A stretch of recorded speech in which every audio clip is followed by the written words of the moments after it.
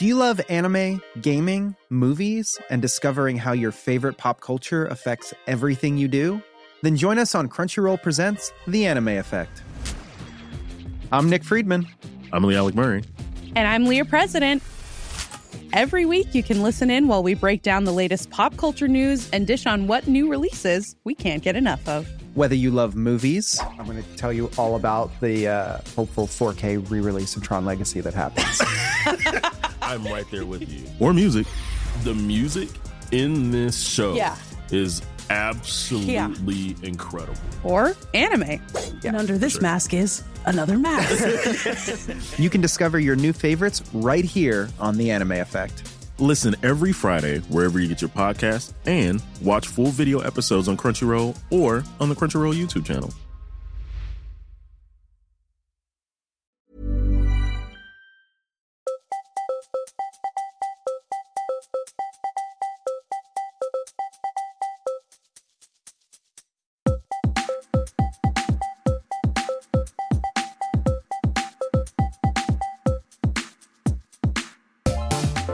Hello and welcome to the Podcast Hour. I'm Richard Scott and each week I listen to loads of stuff and share the best of it with you. Today, Bubble. It's a comedy about living under a corporate-controlled dome. Also, what's it like to fall overboard when nobody notices? I was screaming at them going, hey, hey, hey, you're going to turn around, you're going to turn around, the boat's going to turn around, someone's seen you.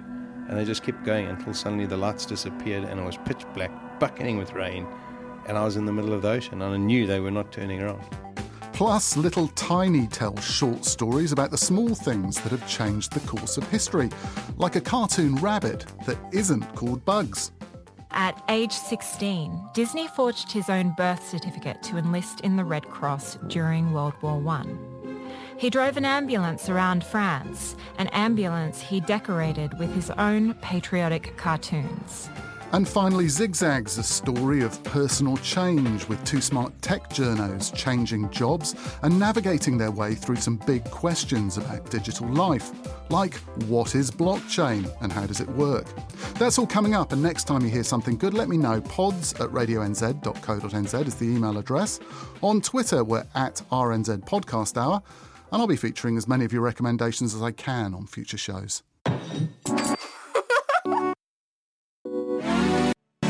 Bubble imagines what life would be like inside a giant enclosed dome powered by the gig economy. It's a place where everyone seems to either be building their own app or working on somebody else's. Oh, and there are monsters too. And just a warning, brace yourself for a sudden, loud and vivid audio intrusion in about 104 seconds' time, especially if you're listening on headphones. This is all happening now, but it's happening someplace else. In a public park at the crack of dawn, Morgan Kay is out for her daily run. She's wearing a tattered t-shirt, hideous Dayglow fanny pack, and a look that says, hey, maybe don't try and talk to me while I'm jogging, okay? She pops in earbuds and begins to run across her picturesque urban paradise underneath a beautiful blue sky. Guys with huge lumberjack beards and women dressed like 80s breakdancers all brunch and vape and walk shelter dogs and have too loud conversations. Like this. This new cleanse is super bomb. I can eat anything I want to between 1:40 and 1:55 a.m. The rest of the day, I just inhale a series of steams. I'm just so much more present since I deleted Twitter and Facebook from my phone. It's given me more time to just exist, you know? You guys, documentaries. I cannot get enough freaking documentaries right now. Have you seen the one about food? Activated charcoal is actually like the best. Morgan turns a corner and is flanked by another jogger. Hey, nice fanny pack. Did you know that fanny is actually what British people call the lady privates? This is Chad, a man who clearly just read a how-to on a pickup artist subreddit titled How to Talk to a Woman Who is Wearing Headphones. Going to wager a guess and say he's also super into Bitcoin, too. Sorry, can't hear you. I have earbuds in. Oh, we'll just take them out. These actually don't come out. It's inconvenient, but the plus side is that I don't have to hear strangers' terrible vagina jokes. Hey, wait up. I was just thinking it'd be fun to talk while we were jogging. Before Chad can finish his sentence, a reptilian monster erupts out of nowhere and latches onto his face. It's about the size of a monkey and has long, bat-like wings. Oh, this'll be fun. Morgan tears open her fanny pack and produces a dagger made of bone.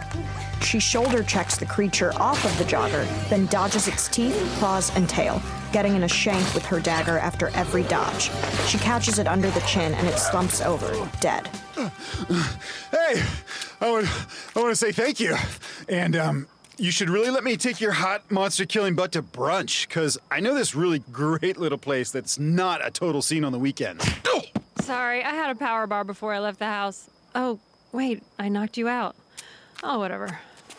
She lies on her back and looks at the sky. A billboard reads, "Welcome to Fairhaven." The sky flickers and flashes. It's being projected on a giant screen. Through the defective panel, Morgan can see the dark red sky outside her perfect bubble. The defective screen flashes back on. Blue sky again.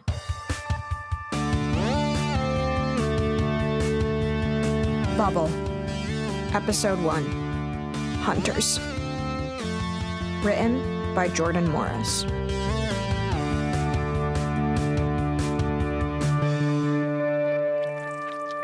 Later, in Morgan's bathroom, the creature is strung up over the tub. She's skinning it and letting its orangish blood drip into a bucket. Her roommate, Annie, lazily watches while eating a breakfast burrito. Annie is the kind of person who is used to waking up in piles of things. Laundry, people, whatever. Thanks for getting this. I didn't think you were going to. No sweat. I mean, what kind of roommate would I be if I didn't provide you the grease you need to destroy your hangover? It's doing that thing where the cheese is all in one big deposit. It should be spread out more over the length of the burrito, but that's not your fault. Yeah, well, I could have mentioned it to them to make sure to distribute the cheese. Yeah, I guess you could have. Hey, make sure to clean the tub. I might actually need to shower today. Oh, don't give me that. You've been wearing the same pair of track pants since Tuesday? I mean, they still have the size sticker on the leg. Yeah, they do. Well, still, I was thinking today might be the day. Okay, I'll clean the bathroom. You find some of your junkies and pawn this off on them. Okay, first of all, don't call my customers junkies. They're simple scumbags. Second, this stuff needs to undergo sophisticated processing before it can get those scumbags properly up without killing them. My apologies to the scumbag community. And to you, my brilliant hustle genius of a roommate, the best thing I ever got off Craigslist. Oh, shucks. I know that death struggles are easier for you than feelings, so I really appreciate that. Yeah. Oh, it's still alive! Kill it! I don't have any weapons! Get it with the shower head! Shit. My burrito got some gunk on it. Don't eat it. I wasn't going to. I don't believe you. A hip cocktail bar. Mitch Murray, a man who tucks in his shirt 3 times a year, sidles up to a well-dressed businesswoman. Man, love this place. After a long day, these cocktails are very necessary. Oh, what do you spend your long days doing? Right now?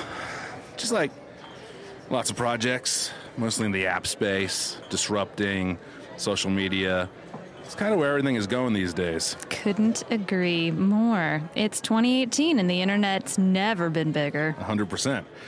I just want whatever I'm doing to make people's lives better, whether it's in the app space or the poetry space or some other space that we haven't even thought of yet, like robot maids. Oh, the bartender's coming. Let me grab you something. Hey, you the Postmates guy? Great, here's the order. Oh, make sure those assholes see that we included the extra Parmesan this time. I don't need them calling here. Driving food around for Postmates, huh? Technically in the app space. You got me there. Hey, after I drop this off, I can come back and buy you a drink. Please don't. Okay. Well, have a pleasant evening, ma'am. In a ritzy neighborhood, Mitch climbs a flight of stairs up to a beautiful brownstone. Chad, the jogger from earlier, answers the door. I know, I'm mad this dipshit has a nice house too. On the plus side, he's got a black eye where Morgan decked him. Oh, Postmates, what's up, bro? Hey, do you mind sticking around just so I can make sure that they included the extra Parmesan? Hey, guys, the food's here. Everybody eat up, even if you're on a cleanse, okay? Because you're gonna need your strength for later, trust me. Hey, wait a second. Holy shit. You're Mitch Murray, right? It's Chad Donaldson, bro. We both went to Fairhaven U. Oh, yeah. Hey, buddy. Hey, man. Hey, everybody. Listen up. This fly right here, he used to make a cocktail out of Dayquil and Miller High Life and serve it out of a kiddie pool on his balcony. No, that wasn't me, guys. Yeah, it was. No, I promise you that you're thinking of somebody else. Well, then what did you do? I had some LAN parties. Some what? A LAN party, like where everyone hooks up their computers in the same room to play games. Oh. And I had a little mini fridge, so we had sodas and cold Snickers and stuff. Did you ever come to one of those? No, I didn't. I would not come to those. Well, maybe you did and you just forgot it. Awkward Hunters from Bubble, written by Jordan Morris.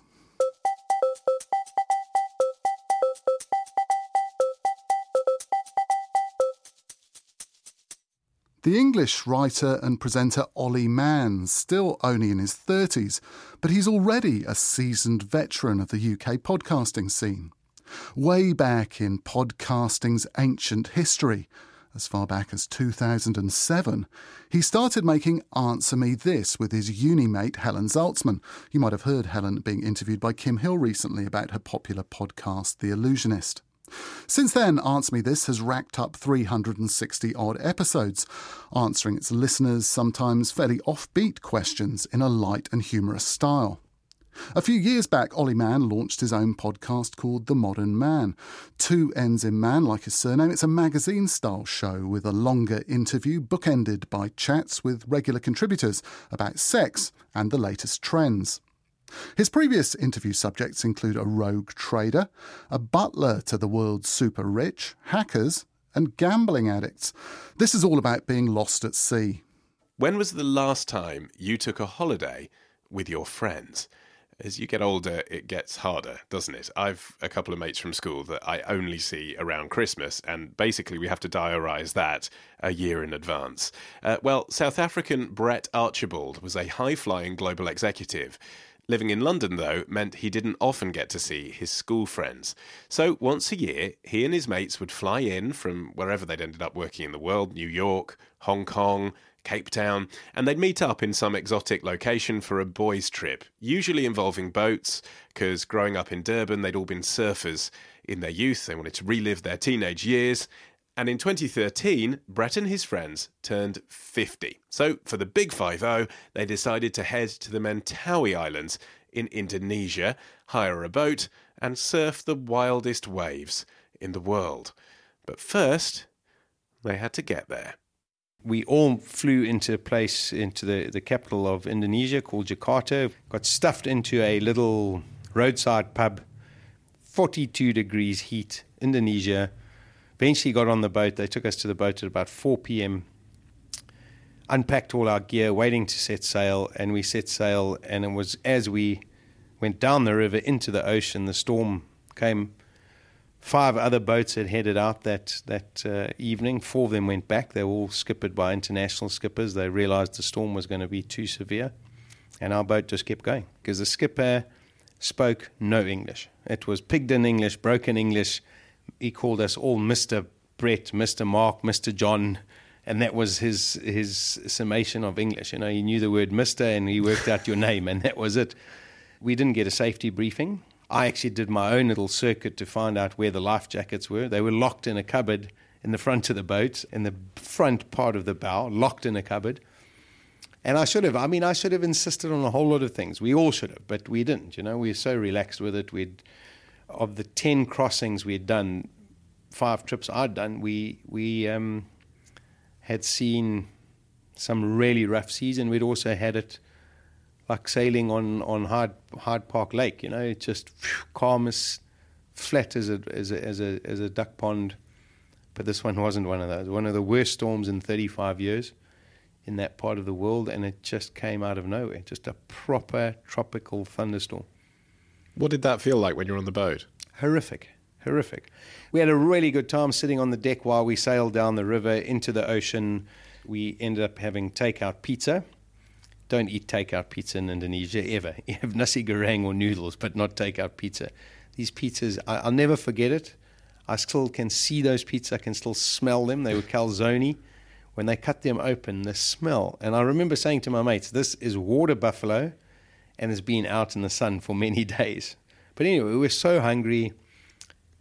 My mate next to me... You were on the ocean by the time you opened the pizza, where you we'd actually started eating as we were setting sail down the river. You can't change your mind and go. Can't change. There's nothing else to get, and there's no other food, so we ate it, And as we hit the ocean, we actually realised. I mean, the sea was starting to get a bit rough, but the storm really hit round about 1 p.m. and that's actually the storm woke me up and my cabin mate, because our boat was literally smashing into the waves. It was just lifting up in the bow. Bang, and that woke me up, and I went, whoa.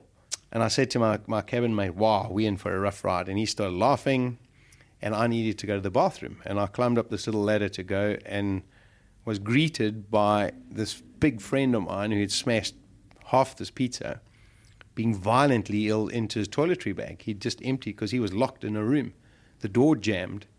And another mate had busted the door open, and there he was, and I just said, I've got to get to the bathroom before him, and I just gapped it down the passage into the bathroom. So do you think you were seasick as well, or do you think you had food poisoning, or both? Well, we definitely know, because 6 of the 9 of us ended up violently ill. And interestingly, the 3 that weren't ill were the 3 that shared the first pizza that was actually looked fresh and had been made there and then, whereas the 6 of us that shared the other 2 were, every single one of us was sick. Our boat was carnage. I mean, there were guys being ill everywhere, in the bathrooms, up on the deck, being sick over the railing. And this is 1 a.m. And so, by this stage, it's 2 o'clock. I've been on the toilet for an hour. I actually went outside to get some fresh air, to find my mate. Hadn't even tried to make the bathroom. He was lying at the back of the boat, water washing over him, just being ill into a plastic salad bowl. He'd grabbed a salad bowl on the way through and just was being so sick. I got him to the top deck, because down there was the smell of diesel fumes, etc. And we got him up. Him and I were sitting at the top, and that's when Mark came to say, how are you guys doing? And then I went to the skipper's cabin, and he told me we now had 14 hours or 9 hours before we got to our destination. And we were meant to be there at 4:30 a.m. in the water surfing by 5. I was like, what is going on here? Perhaps we should have put our foot down. But you got to realize, the boat was just mayhem. 6 guys being so sick, sliding all over the place, falling around, hanging on to whatever you could. And it was pure hell. That's the only way I can describe it. Pure hell. What happened next? I walked to the railing, just getting some fresh air in my face, pouring with rain. I got really cold. I put a T-shirt on. I'm sitting here thinking, I feel horrible, and I vomit. 1 horrible one, 1 second one, and 1 third one. And I remember the 3rd time I vomited, I thought, I just got this pain up my spine into the back of my head. And I thought, if I vomit like that again, I'm going to black out. And the next thing, I was in a dream. I was a kid. I was in a washing machine. I was being tumbled around. I thought, what a cool experience. Like, why do we do this as kids? Like, in a washing machine, tumbling around, all this foam. And then my dream morphed from me being in a washing machine to my friends flicking water on my face saying, wake up, Brett, we're there, let's go surfing. And I remember shouting them, don't wet my bed, I've got no portholes, my linen's going to be all damp and wet for the rest of the trip. And I wiped the water from my eyes, and I looked up, and I was in the middle of the ocean, and my boat was 100 meters in front of me. I saw the lights burning. I saw Benoit lying there. I saw the little guard who was meant to be on night duty, fast asleep. And you saw him drifting off into the distance. And I just saw them sail away until I couldn't see them anymore.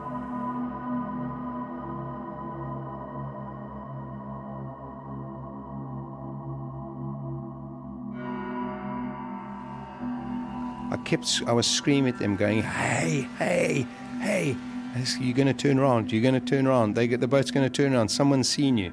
And they just kept going until suddenly the lights disappeared, and it was pitch black, bucketing with rain. And I was in the middle of the ocean, and I knew they were not turning around. What were you wearing? A pair of shorts and a T-shirt. That was it. Nothing. No life-floating device, nothing. And I still, 4 years later, I can tell you, I knew at that moment I was dead. I just didn't know how I was going to die or when. That was the only question in my mind. How do I die? And said all my goodbyes, apologized to my family. Just knew I was going to, how long would this last? How long does it take? Am I going to get eaten by a shark? I'm going to drown. I'm going to sink to the bottom. What's going to happen? What did that feel like? Horrific. There are no words. The horror of that moment, there is no word to describe it. I just watched this boat sail away, pitch black, waves just pushing me under. I swallowed and coughed and spluttered, trying to get my head up, and I was just like, how do I die? How long is this going to take? There must have been a part of you, though, that thought, they'll see I'm not on the boat, and they'll turn around and get me. I knew without a shadow of a doubt my friends would come back for me.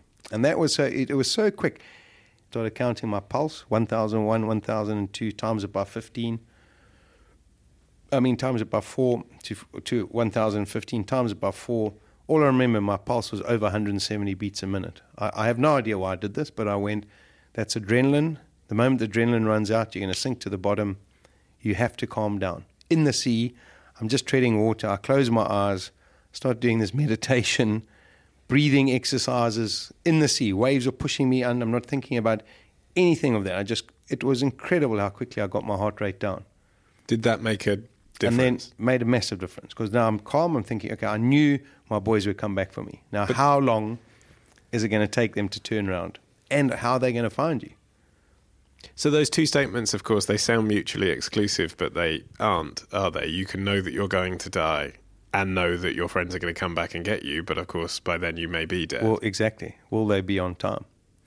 And then I remember straight away, I said, I actually asked, I'm talking to myself. I asked myself, what did that skipper say? He said, 9 hours, 9.5 hours, worst case scenario. Work out a worst case scenario. So let's say it's 10 hours. They get there to the other side. They don't realize all the way through the night. They get to the other side. That'll be 10 o'clock in the morning. They'll turn around. They'll set sail straight back. They'll come at full speed, so it'll be less than half the time. So worst case scenario, 14 hours. How are you going to stay alive for 14 hours? And, it's so, our minds, human being mind is such an incredible machine. It was going at 1 million, it was like a computer. The one thing, plastic bags. The Indonesian Sea is actually quite filthy. They throw everything in the water. We've seen a fridge before. We nearly hit a fridge in our boat. I'm thinking, I've got to find a fridge because it floats. I can climb in the fridge. It must have beer in it too. I've got a very macabre sense of humor. It's got to be beer, and I can drink beer and I'll wait, and my guys will come back for me. I was convinced I'd find a plastic bag. What can I do? Blow it up, tie a knot in it, put it in my T-shirt. Flotation device. To be clear then, so you have to keep paddling your arms and your legs. I'm swimming. I just did a breaststroke. I pulled my arms, kicked my legs. I never swam to get anywhere. I just swam to keep my head above water, see a wave coming, take a breath and go under. Because at first I was just treading water. I couldn't see a wave coming from behind me. It would smash down on me, push me under. I'd cough, splutter. I found myself swallowing so much water. And there is nothing worse than swallowing seawater after mouthful of seawater after mouthful of seawater.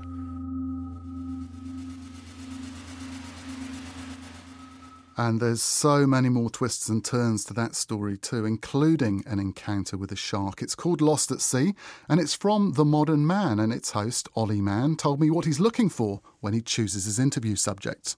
I think there's a vulnerability, if I'm being perfectly honest, about my favourite guests. I mean, it's a given that anyone who I'm interviewing either does an interesting job or has had an interesting life. Those are basically the two the two areas that we explore. And I suppose ideally you have someone who does an interesting job because they've had an interesting life. So an example of that might be Ben Ryan, who's this chap that I interviewed in Wales. His job is he works with 3D printing and CAD software. So straight away, tick, tick, that's interesting. This is a really burgeoning industry that's going to change the world. But the reason he's in that job is because his own son was born following a series of complications with his birth with half an arm. He was amputated below the elbow. And so he had to innovate 3D printing so that he could print his own son an arm. So straight away you have really on that Venn diagram of kind of interesting job and interesting life. You have the kind of optimum story for us. So there's those guests. And then there are the people who, as I say, maybe on paper don't strike you as having had the most interesting life. There's a guy who I interviewed recently called Craig Jones, for example, who's an ex-soldier who's now a wildlife photographer. Interesting enough, but on paper you wouldn't necessarily think, well, fascinating. But there was a vulnerability with him. His mother had died when he was a child. He turned to nature because she'd brought him up going to the forest and learning from wild creatures when they didn't have a lot of money and they were living in a council estate in the Midlands. And he essentially now has devoted his life to honouring the way in which his mum brought him up, and he credits everything that he's done, including being a sniper in Northern Ireland and the techniques he'd use in the army, to a kinship with nature, navigating birds and the avian world and stuff like that. So for me, it's either, do they have an interesting job? Have they had an interesting life? Preferably both, where one feeds into the other. And are they just quite... I mean, I don't want to keep saying vulnerable because obviously some of the people I interview have come through extraordinary things and are now very strong people. But what I mean is there's a chink in the armour. There's something human that you can relate to, so that even if you think, I have no interest in this story, I have no interest in this person, and that's the nature of a magazine show. Sometimes you are delivered an episode where you think, well, that's not interesting. You will become interested because you're interested in the person. You're interested in reading between the lines. You're wondering what's happening inside their head. And what was the motivation for starting up the Modern Mann? Was it the fact that there wasn't really anything like it? Was it the fact that you wanted to listen to that kind of show? Yeah, I mean, I think for me, I've always just made the kind of show that I want to listen to. And exactly, I felt that in Britain, there weren't independent shows that were doing ambitious one-off documentary subjects on a consistent basis, which is what you hear in the US, of course, all the time, you know, This American Life, Radiolab, etc. But actually in the UK, the general rule for podcasts is it's either sort of two people bantering in a room, or it's a very specialist subject, you know, whereas I wanted to do a general interest documentary subject. Some weeks we'd do it in a very storytelling style with music, and we'd use different, you know, actual kind of storytelling techniques that you'd use if you were making a radio documentary. Other weeks we'd just do it as a straightforward one-on-one conversation, or even just one person speaking directly to the listener, whatever suits the story the best. And so there was that. And then also, to be perfectly honest, there was a mission for me to try and broaden the way in which the public saw me. Because people, if they knew who I was back in 2015, would either know me for doing talk radio phone-ins where, you know, it was very much let's talk about immigration, or let's talk about Islam, or let's talk about prison. Or they would know me for the podcast that I did with Helen Zaltzman, Answer Me This, which I'd been doing since 2007, which was a kind of it remains, a kind of studenty, sixth form humour, really fun show, but a show in which serious subjects are treated with a pinch of salt and light subjects are taken seriously, and that's the humour of it. I love making that show and it's really fun, but it's a reflection of who I was really when I was 25, not who I was when I was 35 when I started the Modern Mann. And I felt at 35 like, okay, I'm about to have a son, I'm about to get married, I've got a mortgage on my house, you know, and throughout that first year of the show, all those things did happen. My father died, I lost my job, various things happened to me that actually meant that I just felt like kind of I'd grown up, and I wanted to do a show where I could be serious about serious things and have fun as well.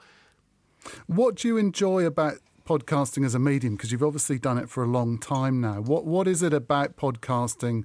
You know, you've worked on TV, you've worked in radio. What is it that gives you that those other mediums perhaps can't? I just think it is literally the best medium. I mean, as you say, I've experimented in different forms. And as I kind of experimented with every different type of it, really, you know, and as a student, I did a bit of student journalism and student drama and student radio. The thing that I liked the most was radio, because it was intimate, because you're in people's minds. We've all had that experience where you're driving the car and you're so compelled to what you're listening to on the radio that you suddenly realise you don't know where you're going, or, you know, you can't turn the engine off because you're in a car park, or whatever it is. That's the intimacy and the brilliance of radio. And I just feel podcasting takes radio on a gear, really. And the two distinctions I'd say that there are, because obviously it's a very similar medium to radio, but the two distinctions I'd say that there are one, the audience has all the audience have specifically chosen to be with you at that moment. And that's different to radio, where there's an element of serendipity. You know, it's whatever happens to be on when you're in the kitchen. That doesn't happen with podcasts. People have chosen to spend their time with you out of all of the other potential content that's available in the world. That's an incredible privilege. And it means that they are already sold on you. You don't have to sell yourself to them. They already know that they want to listen to you. They're now trusting you to bring them something interesting, and it's your job to deliver that. So that's exhilarating and exciting. And then the other thing is the literal physical intimacy of it. You know, I've already said radio is very intimate. Well, most podcast listeners listen on headphones. So you are literally in their head. You are appended to their ears. And I know from meeting fans of the shows that I do, and actually talking to other fans of other podcasts that I'm into, that the connection people feel with podcasters, it's like the connection they have with radio hosts, but it's even more intense than that. It's a real, you really feel like the people who like your show like you. And there's less pretense about podcasting than I think any other medium that has any traction. Even YouTube videos, because even then, you know, you really are trying to court a click in the first 10 seconds. None of that happens in podcasts. It's just very, very honest. And I say this to my guests as well, many of whom have done other shows. You know, some of my guests, we try and find original guests, but inevitably a lot of them have written books or they've been on TV because they've had interesting lives. And when I'm pitching to them why they should come on my show and tell me their story, I say, well, this is the version that really is the truth. This is the no bullshit version. Ollie Mann of the Modern Mann podcast, and you'll find more info about the Lost at Sea episode I played and where to listen to other episodes at rnz.co.nz/podcast hour.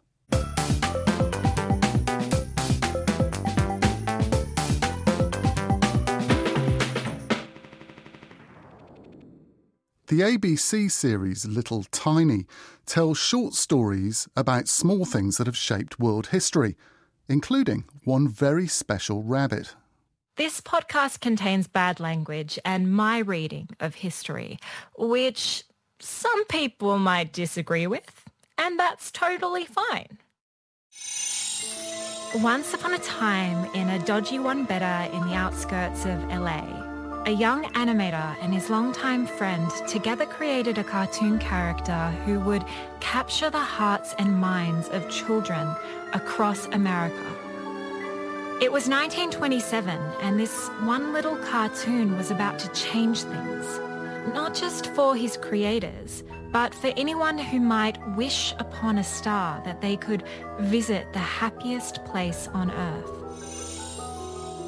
With his iconic big ears and an even bigger heart, he brought smiles and mischief to screens across the country. His name?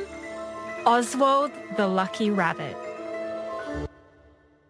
You know, Oswald, the bunny rabbit. He rides a horse and plays an accordion, and he's the one responsible for all the theme parks, the merchandise, the most annoying song ever written. It's a small world. He started an animation empire. No? Oh. You're listening to Little Tiny, a podcast about the small things that have changed the world. I'm Kara Schlegel, and this episode is The Rabbit.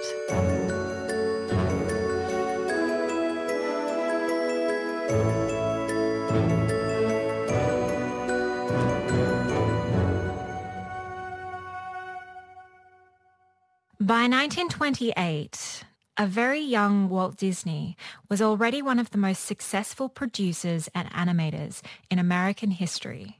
He was the producer and co-creator of Oswald, the Lucky Rabbit, star of such smash hits as Trolley Troubles and the critically acclaimed Oh, What a Night, in which Oswald is a knight who plays the accordion atop his horse, which then means he accidentally steers his horse off a cliff and into a moat full of crocodiles. Who plays an accordion while riding a horse? Oswald.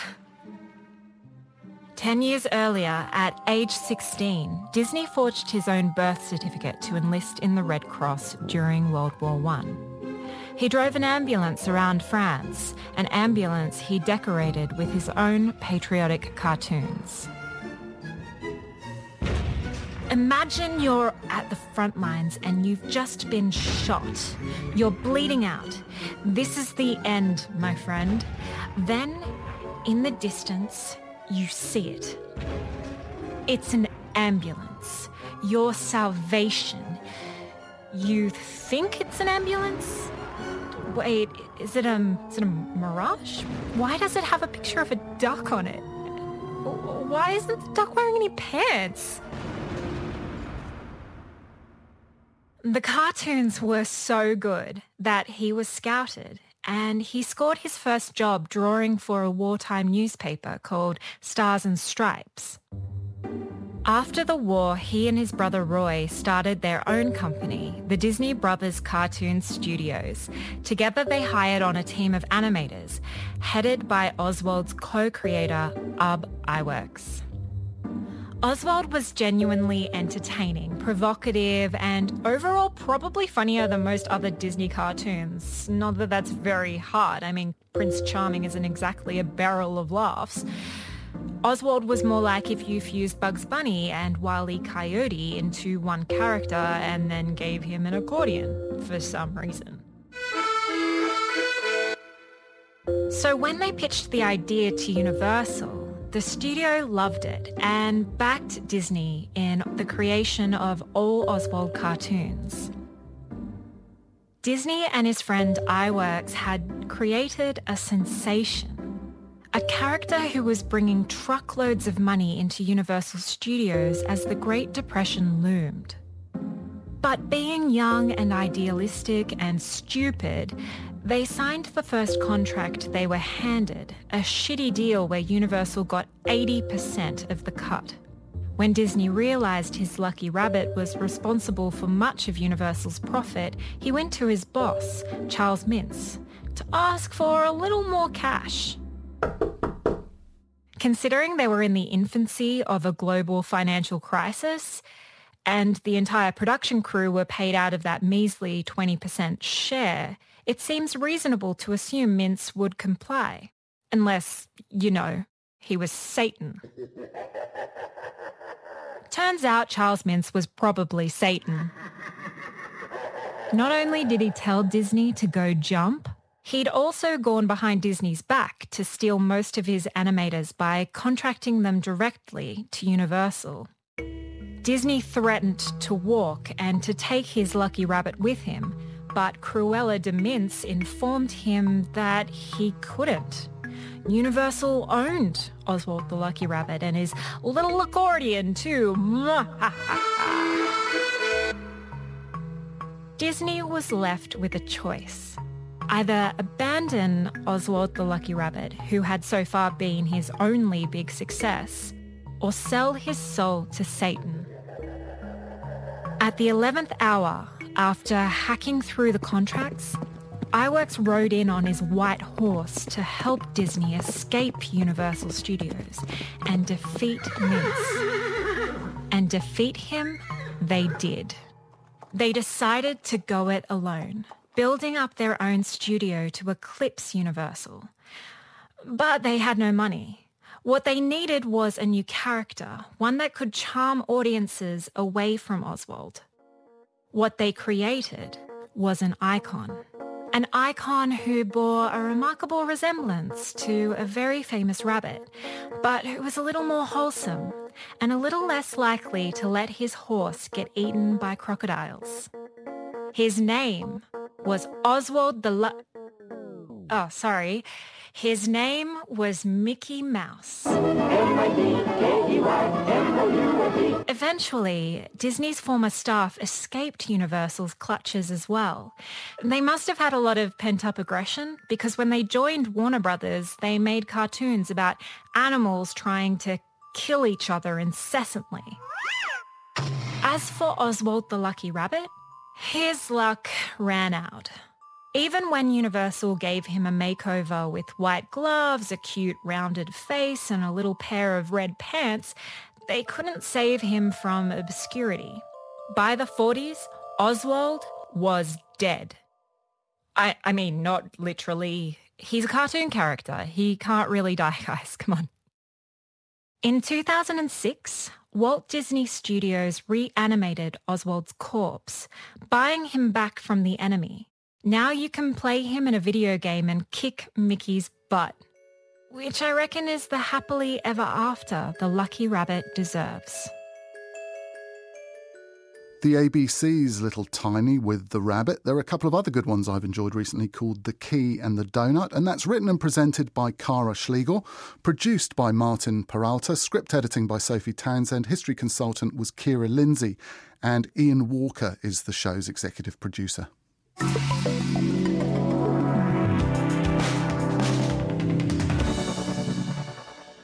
Zig Zag tells the story of two people navigating their way through a period of personal change and profound technological upheaval. Manoush Zomorodi used to host New York Public Radio's popular tech show Note to Self, but she and producer Jen Point ditched their jobs to find a future for themselves inside an emerging form of journalism powered by the blockchain. And if you start glazing over at words like blockchain, cryptocurrency, Bitcoin and Ethereum, then don't worry. The Zig Zag team are used to explaining tricky tech concepts. Here they grapple with some of the big questions that potentially obstruct their narrative, like what is blockchain and why should I care? Here are 3 things that you need to know about blockchain. We're going to build on them, but let's just start with these 3 things. And actually, let's add some music to get you in the right mood. Oh, I like that guitar. All right, this is good. Okay, here we go. Number 1, something you need to know about blockchain. Blockchain is related to something you probably have heard of, Bitcoin. Bitcoin is blockchain's baby. Bitcoin is blockchain's baby. Right, cool, okay, good. So, got number 1, ready for number 2. Blockchain is a new way for humans to make deals. Transactions, trading, taking care of business on the blockchain. Right, yeah, I like that. Okay, and number 3, blockchain requires a collective spirit. Think lots of people and computers all working together. All my friends are computers and we're working together on the blockchain. Excellent. Yes. Okay, right. So, quick recap before we move on. We got to keep these 3 concepts in mind with blockchain. It's related to Bitcoin.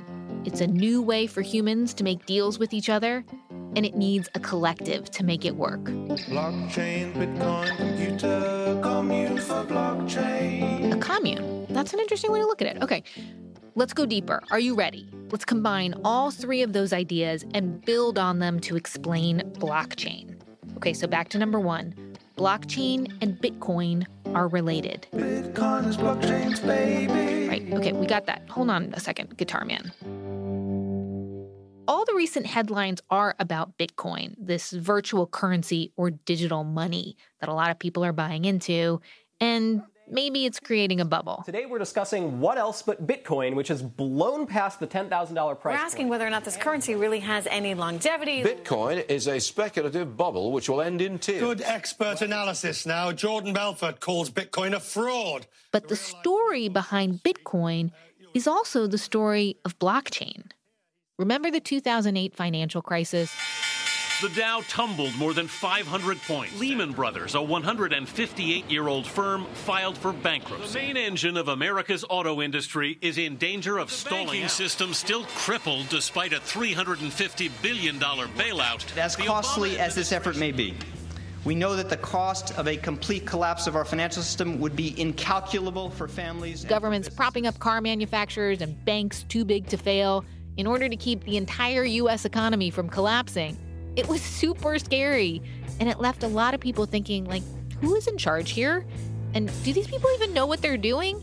I mean, like, come on, are the pillars of our society really that close to toppling? Just like that? There's got to be a better way.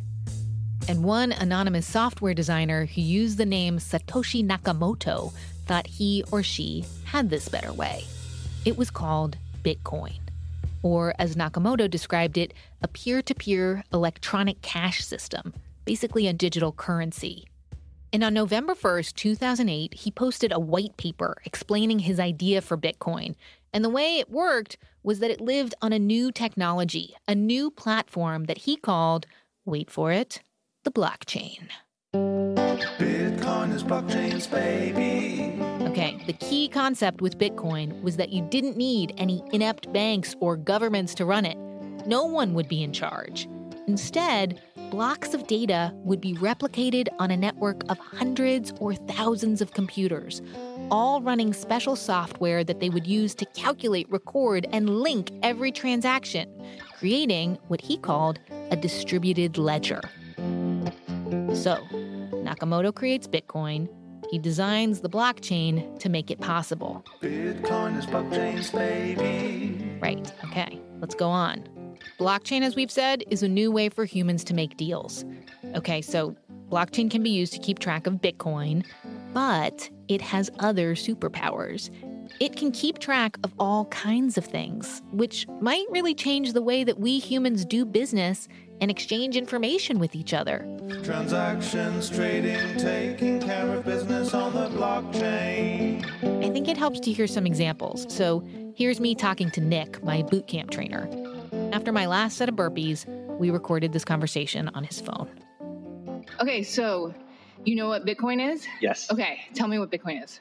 Bitcoin is a cryptocurrency. It's there's no physical aspect to it. It's just something that's blowing up and everybody's talking about it. And do you own Bitcoin? I don't. Are you thinking about it? I have thought about it, but I'm not into it. Okay, not a speculator. Yeah. Okay. It's a little too risky for me. All right. So, do you know what blockchain is? No. Have you heard the word before? I've heard the words block and chain, but never together. So, blockchain is the technology underlying Bitcoin. For Bitcoin to function, it works on the blockchain. And what that is it's a software, right? Bitcoin software to connect a network of computers. So no one controls the network of computers. Each of the computers have to agree to make a change. You couldn't change one and then not have the whole rest of the network see that you made a change. Sure. So the idea being like there's no bank that's in charge of it. There's no one people who's in charge of it. Okay. But here's what I think is more interesting. Yeah. Let's say there was an E. coli outbreak. Okay. Right now they have to go back to each source, like where this lettuce thing happened. Interesting, yeah, remember? yeah. Like they'd be like, where'd the farm come from? Who shipped it? Blah, blah, blah. If all of those were connected on one long blockchain, they'd be able to, they did one test where they could track like these nasty sliced mangoes. It took them 7 days with regular tracking mechanisms, 2.2 seconds if they used a blockchain. It's pretty cool, right? Very cool, yeah. So other things that people are talking about is like refugees, like if they have their, you have to, if you're about to flee the country, what do you have to get? You have to get papers and deeds and all the rest of it. And then what if they're like, that's a forgery. You don't really own that land when you come back but or it whatever. can be verified instantly. Exactly. Right, it can be verified and live in a place away from a government. So if you ended up in some other country, you would still have a record of your identity, of your land, of whatever else. So it kind of revolutionizes data, right? Because it takes like humanity out of it, almost like human error. Yes, exactly right. Okay, so all the data from every transaction, whether it's with money or that head of poopy lettuce shipping from a farm, it is visible and trackable and kept secure by many, many techies and their computers. My friends are computers and we're working together on the blockchain. To be sure, it is the opening chapter of Blockchain's story. It's the prologue. There are lots of questions about how blockchain will actually work in the real world. And we've seen what happened with the web, when people moved fast and broke stuff. I'm looking at you, Zuckerberg. Okay, coming up, The Daily Show goes to a blockchain conference, and so do we. Can you use a word that wasn't invented in the last 2 years? Can you use... I'll try. Plus more about how the blockchain relates to you. Zig Zag, produced and presented by Manoush Somarodi and Jen Point. And that's about it from the podcast hour for now. Just a reminder, any listening recommendations can be sent to me at pods@radionz.co.nz. But for me, Richard Scott, enjoy the rest of your weekend. I'll be back next week. Head over to Hulu this March, where our new shows and movies will keep you streaming all month long. Catch the acclaimed movie All of Us Strangers, starring Paul Mescal and Andrew Scott. Stream the new Hulu original limited series, We Were the Lucky Ones, with Joey King and Logan Lerman. And don't forget about Grey's Anatomy. Every Grey's episode ever is now streaming on Hulu. So, what are you waiting for? Go stream something new on Hulu.